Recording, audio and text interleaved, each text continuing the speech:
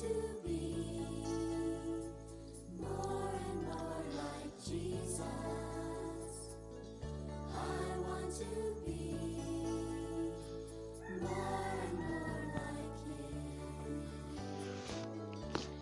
Hello, friends. How are you today? Welcome to another episode of Being Like Jesus. We're on our Easter series, and today's study we're learning that Jesus makes a way for us. Jesus makes a way for us.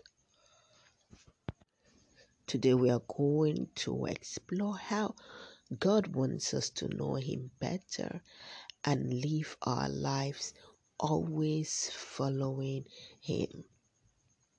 Remember, yesterday we looked at how, because of Adam and Eve's disobedience, God's people were separated from Him. But God had a plan. God had a plan. We read the Last Supper, the story of the Last Supper as seen in Luke chapter 22, verse 7 to 20. Luke chapter 22, verse 7 to 20. Let's read. The day of unleavened bread came. This was the day the Passover lambs had to be sacrificed. Jesus said to Peter and John, "Go and prepare the Passover meal for us to eat." They asked, "Where do you want us to prepare it?" Jesus said to them, "Listen, after you go into the city, you will see a man carrying a jar of water. Follow him into the house that he enters. Tell the person who owns the house, 'The teacher asks that you please show us the room where he and his followers may eat the Passover meal.' Then he will show you a large room upstairs. This room is ready for you. Prepare the Passover meal there." So Peter left. Everything happened as Jesus had said. So they prepared the Passover meal. When the time came, Jesus and the apostles were sitting at the table. He said to them, "I wanted very much to eat this Passover meal with you before I die. I will never eat another Passover meal until it is given its true meaning in the kingdom of God." Then Jesus took a cup.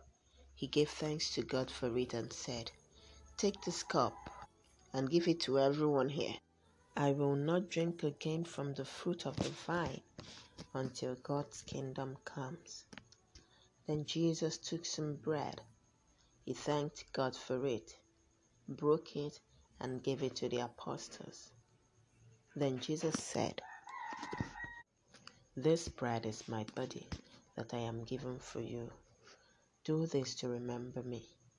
In the same way, after supper, Jesus took the cup and said, "This cup shows the new agreement that God makes with His people. This new agreement begins with my blood, which is poured out for you."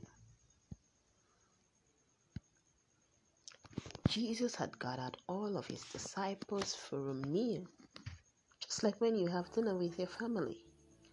He wanted to spend time with them because He knew this would be the last meal that Jesus was going to have with His disciples before He left them. Jesus explained that it was time for Him to go away, that where He was going, the disciples couldn't go yet. Jesus told them that He was going to go to heaven to prepare a wonderful new home for them all. But He would return to them soon. Jesus told His disciples that at first you will be very sad, but don't be frightened. Soon you will understand and you will be filled with joy.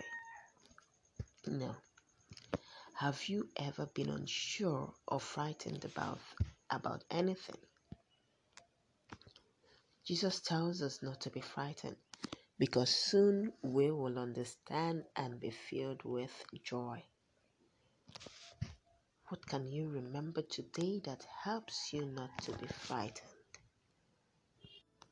Remember our memory verse. It's from Matthew chapter 28, verse 5 to 6. Don't be afraid. I know that you are looking for Jesus, the one who was killed on the cross. But he is not here. He has risen from death, as he said he would.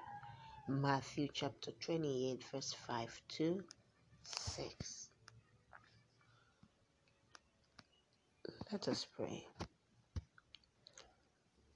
In Jesus' name, amen. Father, we thank you for your word today. Thank you for reminding us that we don't need to be frightened about anything.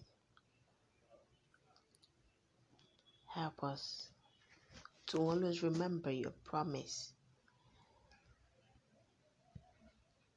and not be frightened about anything, but to be filled with joy.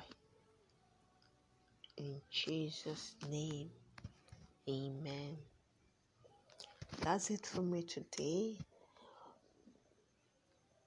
Till same time tomorrow, do have a wonderful day. And remember, don't be frightened about anything.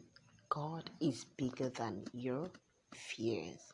God is bigger than our fears. And we can be brave because of Him. Okay? So see you tomorrow. To have a wonderful day today. Bye.